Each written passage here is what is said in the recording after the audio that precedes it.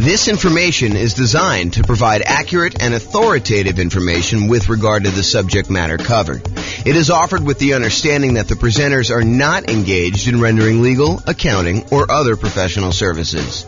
If legal advice or other expert advice is required, the services of a competent professional should be sought. Welcome to the Olathe Real Estate Investing and Real Estate Financial Planning podcast. Learn all about investing in real estate in Olathe, Kansas, with a combination of real estate financial planning and modeling with numbers specific to Olathe, plus syndicated, more generalized recordings of live and pre-recorded real estate investing classes. Not all of them specific to Olathe. Be sure to stay tuned after the podcast for a message from our sponsors. Well, good morning and welcome, everyone. I am your host, James Orr, and this is another class in the series on Deal Alchemy. Deal Alchemy is the somewhat magical process, or seemingly magical process, where we move returns from one of the areas of return that we get with investment properties to more than one. And sometimes we're trading a couple for a few or one-to-one, but we're really just moving returns around. And today's Deal Alchemy class is about converting cash flow to debt pay down. And you're like, what? Wait a minute, James. Most of us prefer to have cash flow. So why are we taking cash flow and we're trading it in exchange for debt pay down? Well, because by doing so, it gives us a higher return in both dollars and return on initial investment. So there's one reason why you might want to consider kind of moving the return from cash flow to debt pay down. So we're going to jump into it. This is part of the series of classes we're doing on Deal Alchemy. I think last week we talked about improving cash flow. I think we did through lease options, if I'm not mistaken. I think we did lease options last week where we used a new strategy and we changed how the returns got kind of moved around in the different areas. So alchemy, for those that don't know the definition, this is the dictionary definition of alchemy, a seemingly magical process of transformation, creation, or combination. And really what we're talking about doing here is we're talking about magically moving the returns from the 4 different areas of returns plus the reserve return we get when we buy investment property. You've got appreciation, the tendency for property values to increase over time. You've got cash flow, kind of like you take all of your income from the property, from rent and anything else you're doing with the property. You subtract out all of your expenses, including taxes, insurance, your mortgage payments, maintenance, your property management, like all of those things, vacancy, all those things get subtracted out. And what you're left over with is cash flow. Then you've got debt pay down, the amount of the loan that you're paying down every single month on that particular property. And then you've got the tax benefits of owning the property. The cash flow from depreciation is what we call it. And then in addition to all of those, in order to prudently make an investment in rental property, we do need to have reserves.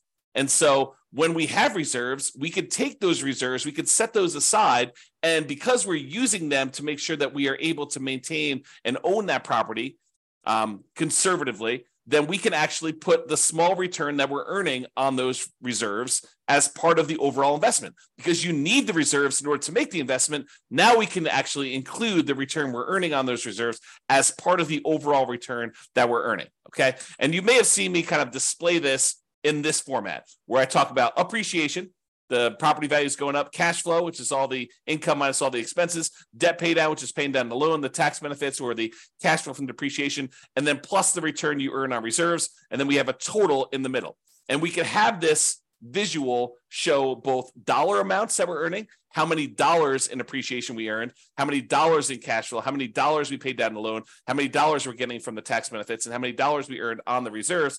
Or we could think of it in terms of the return on something, the return on our initial investment, or the return we're earning on equity, or the return we're earning on true net equity, like the equity we'd have after we sell the property and pay all the expenses, like real estate commissions, closing costs, capital gains taxes, depreciation recapture tax, like all of those things. When you subtract all those out, then we have what is left over, true net equity, and we can calculate returns on those as well. So let's talk about moving cash flow to debt pay down. And you may be surprised as to what happens here. This is kind of interesting. So instead of choosing to emphasize cash flow on investment property, let's say you do a 15-year mortgage instead. If we had gotten a 30-year mortgage, our cash flow would have been better. The payment on a 30-year mortgage is usually lower than the payment on a 15-year mortgage for the borrowing the same amount.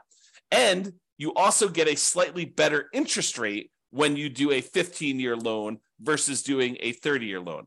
But even with the improved interest rate, the payment is still going to be overall higher because you're paying off a certain dollar amount. You know, if you're buying a $400,000 property and you're putting 25% down, and you're paying off $300,000 worth of loan over a 30-year period or over a 15-year period. In order to pay it off over 15 years, your payment has to be higher in order for you to pay that thing off. Okay. So what we're really talking about is worse cash flow when we move from a 30-year loan to a 15-year loan, but much better debt pay down. Okay, so you're going to see that we're moving the return we're earning from cash flow into the debt pay down portion of that return quadrant, and we're looking at that and seeing how much of an impact that has. Now, the dollar amount for appreciation and the tax benefits, the cash flow from depreciation, they stay the same. If you think about it, you're buying the same property in both situations, right? So if you're buying the same property, does the type of loan you get on the property impact how much in dollars the property goes up in value? No, if you buy a property, that property is going to go up whatever it goes up or down, you know, depending on what market you're in and what's going on in the marketplace. But in most cases, that property is going to go up the same amount, whether you have bought the property free and clear, or you bought the property with 100% financing, or you bought the property with 50% down or 80% down, or you got a 30-year loan or a 15-year loan. It doesn't matter. If you buy a $400,000 property, as an example, and it goes up 3%, that means that it went up $12,000. It doesn't matter what loan you had to do that, okay? Now, in addition, when you buy a property, the price you pay originally, after you subtract out the value for the land, the value of the building we can depreciate for residential properties over 27 and a half years. So again, that doesn't matter what type of loan you got or how much you put down. The amount you're earning from depreciation, and specifically cash flow from depreciation, stays the same. So it doesn't matter what loan type we got, the amount from appreciation and cash flow is going to stay exactly the same. Now, a higher mortgage payment, because you're getting a 15-year loan than a 30-year loan, means that you should set aside more in reserves. Because when you want to think about your reserves, you're setting aside the money that you need to hold the property for a certain period of time. So for example, if we're setting aside 6 months of reserves, by having a higher mortgage payment, we need to set aside 6 months of that higher mortgage payment rather than the 6 months of the lower mortgage payment we would have if we had put if we had decided to do a 30-year loan. Okay, so the higher mortgage payment means you need to set aside more for reserves.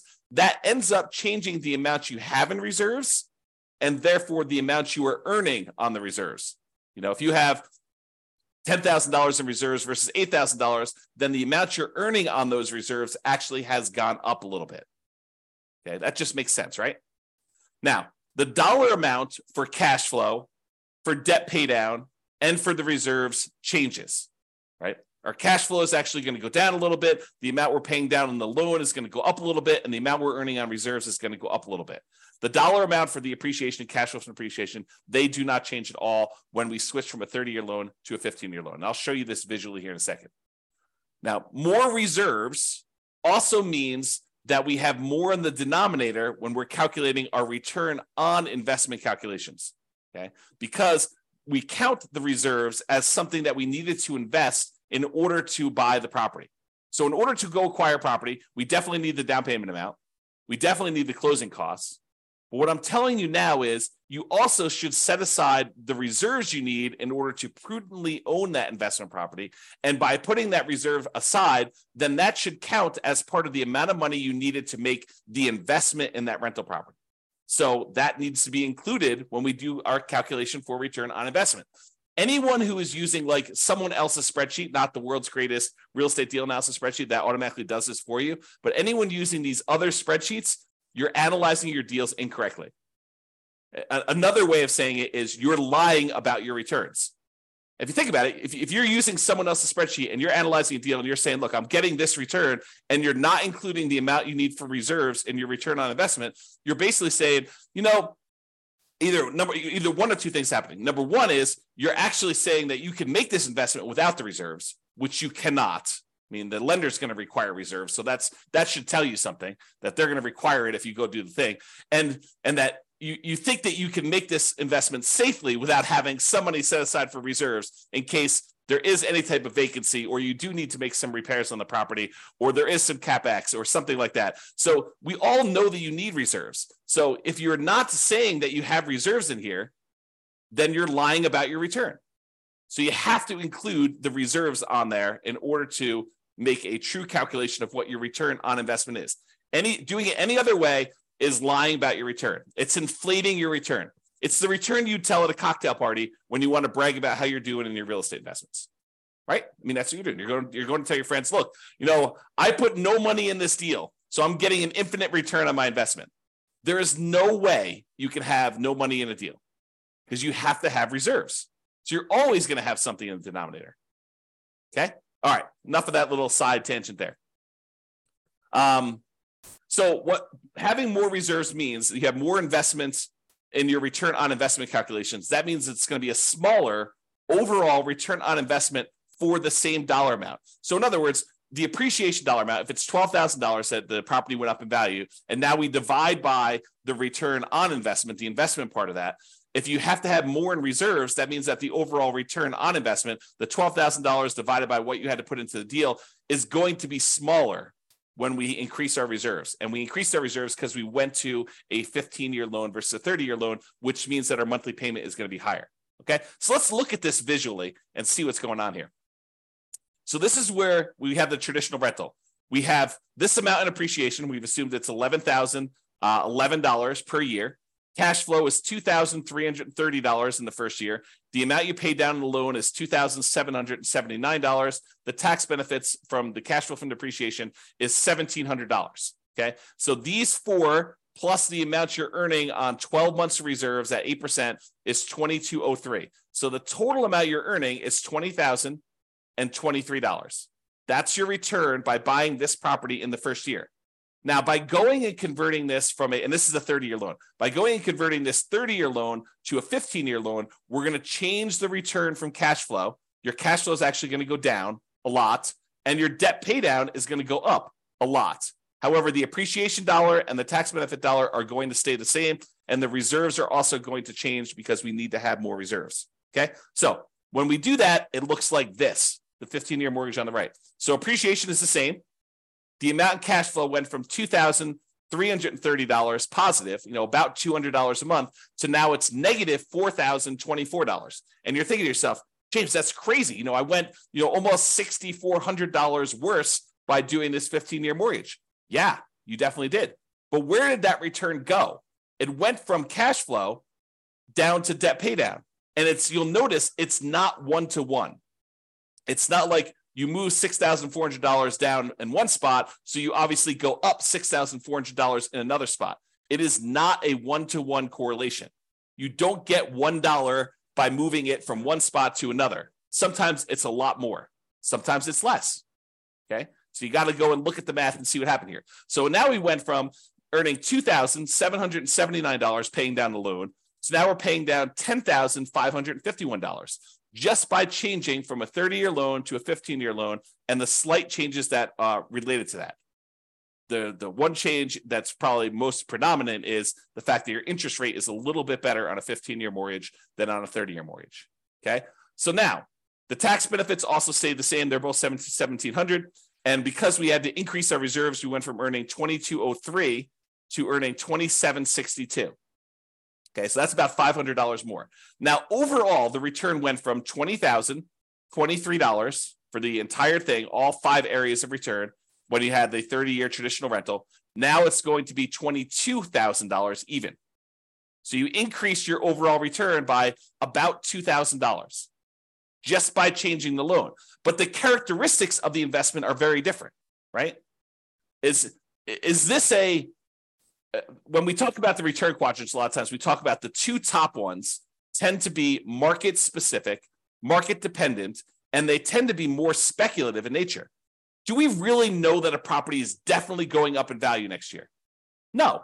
we're speculating that we're going to see appreciation on the property. And if you came to the class yesterday, watched the video yesterday, I went through all the data for the last 133 years, showing you what the chances are of you seeing positive appreciation in the marketplace. Okay, so the top two quadrants are speculative. We don't really know what appreciation is going to be. We're speculating that it is going to be going up in value. It could go down. It could stay the same. It could go up. It could go up more than what we're estimating. It could go down more than what we're estimating. Really, we don't know. It's speculation. The same thing is true for cash flow. And a lot of people, especially newer investors, want to argue with me. They're like, no, cash flow is fixed. I know the rent I'm getting on my property, and I know the amount of my expenses. And I'm telling you, you do not. Rents change over time. Sometimes rents go up. Most of the time, rents go up. However, rents can go down. You could have gotten really lucky and got really high rent last year. And this year, because your tenant had to move out, you had a vacancy, your tenant got evicted right between Thanksgiving and Christmas, and you tried to re-rent the property between Thanksgiving and Christmas, and you did not get the rent you thought you were going to get, and now rents are lower.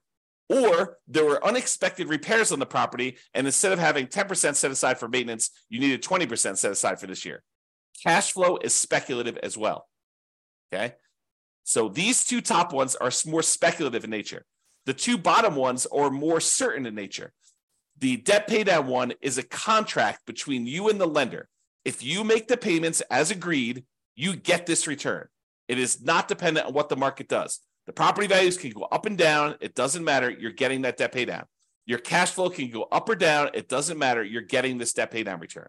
So the bottom ones are more certain, less speculative in nature. In some cases, we would say they're as close to being guaranteed, in quotes, as you can get without them being guaranteed. Okay. The tax benefit one, unless they change tax code and they change how depreciation works, and they don't allow you to have the retroactive thing that you had, the grandfather you in on any properties bought before this date, unless they change that too, you're getting this tax benefit. Okay. That's a certainty based on tax code. So these two bottom ones are less certain. So what we just did by going from a 30-year loan to a 15-year loan is we moved away from more speculative returns to more certain returns. Now, sure, the cash flow can still change, right? This number can still change. It can get a little better, it can get a little worse. But this number is now more certain. So we've moved some of our return to being more certain than before. Okay? And the return on reserves, those are somewhat speculative as well, depending on what you're investing in, right? We've assumed you're earning 8% return on the reserves that you have, and that's you assuming that you're investing in whatever you want. In most cases, I think a lot of folks are going to invest in some type of index fund and have some type of ratio where they're going to keep a certain amount liquid in savings and then a certain amount in addition in backup reserves, where if they had to access it, they have the money available, and that's how you're earning that return. Okay? So if we look at those returns, that's what happens in terms of dollars. Now let's look at it in terms of what the percentage return on investment was. So before, the appreciation return was 8.97% return on investment. We took this $11,011 and we divided it by the amount of investment we needed to make, including the reserves, in order to get that dollar amount. And so it's 8.97%. The return from cash flow was 1.8%. The return from paying down the loan was 2.29%. The return from the tax benefits, the cash flow from depreciation, was 1.38%, and the return on your reserves was 1.79%, for a total return on investment with 12 months of reserves, that's what R12 is 16.24%. That's for the 30-year loan. Now, when we go to the 15-year loan, the return from appreciation and tax benefits, they do change, even though the dollar amount is the same. The dollar amount is still that $11,000 or the $1,700, but because the amount we have as our investment, we increased our reserves, so that amount went up. The overall return actually went down a little bit. So appreciation went from 8.97 to now 8.49. It dropped a little bit, not because we're earning less in dollars. In fact, we're earning the same in this case, but overall on all of returns, we're earning a little bit more, but because the amount we had to invest increased the tiniest bit from that extra reserves. Okay, so the overall appreciation rate went down a little bit. Cash flow went down a lot because we converted that 30-year loan to the 15-year loan. Now we're negative 3.23. The debt paydown return went from 2.29 way up to 8.21, and the tax benefit one dropped just the little tiniest bit because of those extra reserves. And the amount we earned on reserves went from 1.79 to 2.13. So the overall return on investment by changing from a 30-year loan to a 15-year loan went from 16.24 to 16.91. We increased our overall return on investment, even though we increased our investment amount a little bit by adding the additional reserves, by going from a 30-year loan to a 15-year loan. And that is why, even though the overwhelming majority of real estate investors, especially newer investors, are hyper-focused in on cash flow, and I think it's partially because they believe that that's what's going to get them to financial independence fastest, when that may not exactly be true. We'll talk about this in another class, but the idea is they think that they're going to use the cash flow in order to be FI, when in fact, some of the properties that they're going to own will probably be their cash flow properties, but other ones are going to be used as rocket boosters to get higher returns. Then you're going to either sell or refinance, or in other words, get rid of those, use that money in order to then pay off other properties. That tends to be one of the faster ways to achieve financial independence using real estate. But it's a strategy that if you're not looking really far ahead and saying, okay, these are the properties I know I'm going to keep, they're the ones I'm going to own in retirement that I'm going to be using to fund my retirement with their cash flow. These are the ones that I really just need to maximize the return with, because really what I want to end up doing with these is sell them off to then pay off the other properties to get cash flow. So you need both in most cases, unless you're just willing to, buy the properties you need and let the cash flow increase over a long enough period of time. But it's faster for you to do the other strategy, where you sell off some properties and you end up paying off other ones. And if you come to some of the classes where we talk about the comparing the strategies, in the 304 markets across the US where we've done the analysis on all these, then you'll see that sometimes it's better to use those more aggressive payoff strategies later on, which means the rocket booster, the improved overall return tends to be better. And that could be an example here. Okay. Now, sure, you do need to account for, the negative cash flow and how you're going to fund that negative cash flow, and whether you're thinking about it as an investment or you're thinking about it as setting it aside. Yes, there's all those discussions, which we talk about in other classes. Okay. All right. I just want to show you what the difference was in the amount you needed for reserve. So this shows you the total amount you needed for your investments when you're talking about return on investment. So when we do the traditional rental, it's $134,000 in order to buy this property, or $141,000. So it increased by about $7,500 or so. $7,600 is what the difference was that you needed to have in reserves to go from that 30-year loan to the 15-year loan. Okay. And then this just breaks down where the returns come from. It's just the same numbers that we had before, where it's just showing you the values doing that. And then this is your return on investment numbers to kind of give you an idea of what those are. All right. So in conclusion, we could utilize deal alchemy to modify where the returns are coming from. We can move the returns around. We could say, hey, let's give up some appreciation in order to have improved cash flow, like we talked with lease options. Or we could say stuff like, let's give up some cash flow in order to improve debt pay down and improve our overall return. That's what we covered today. And there's other variations to this, which we'll cover in future classes on deal alchemy. One example, the one that we did today, is changing the term of the loan, 30-year mortgage to a 15-year mortgage, to see how that changes things. And moving returns is not always a one-to-one change. You don't get a 1% improvement in debt pay down in exchange for giving up 1% in cash flow. Sometimes it's more than one, sometimes it's less than one. And reminder, returns are different. They have different characteristics. Some are speculative, some are more certain, some are cash now, which is the right-hand side of the quadrant, some are cash later, which is the left-hand side of the quadrant. So they have different characteristics, which changes how the overall investment acts. One of the things that I don't think a lot of people realize, especially people coming in new to real estate investing, is that not all real estate investments are the same, and that you can change how you approach the investment, and it changes, absolutely changes how the returns are balanced, like where they are. Is this more of a speculative play? Is this more of a certainty play? Is this more of a cash now play? Is this more of a cash later play? And that not, if you go out there and you say, I made a real estate investment, your risk characteristics of making that deal can be very, very different than someone else doing a different deal, even though you're both buying single family homes. All right. So deal alchemy can do more than just change the numbers. It can change the characteristics of the investment. And sometimes this changes more than just the returns. Sometimes it somewhat indirectly can impact the investment in the return on investment calculation, like we saw with reserves here. All right, that's all I got. Hope you guys enjoyed the class. This has been James Orr. Have a great weekend, everybody. It's Friday, and we will see you all on Monday. Bye-bye for now. With home prices up, mortgage interest rates up, and rents up but not quite enough to counteract the higher prices and interest rates, cash flow on rental properties in Olathe is harder than ever. Book a call with the Real Estate Financial Planner to apply our proprietary 88 strategies to improve cash flow on your rentals. See the show notes for a link to schedule your call and improve your cash flow today.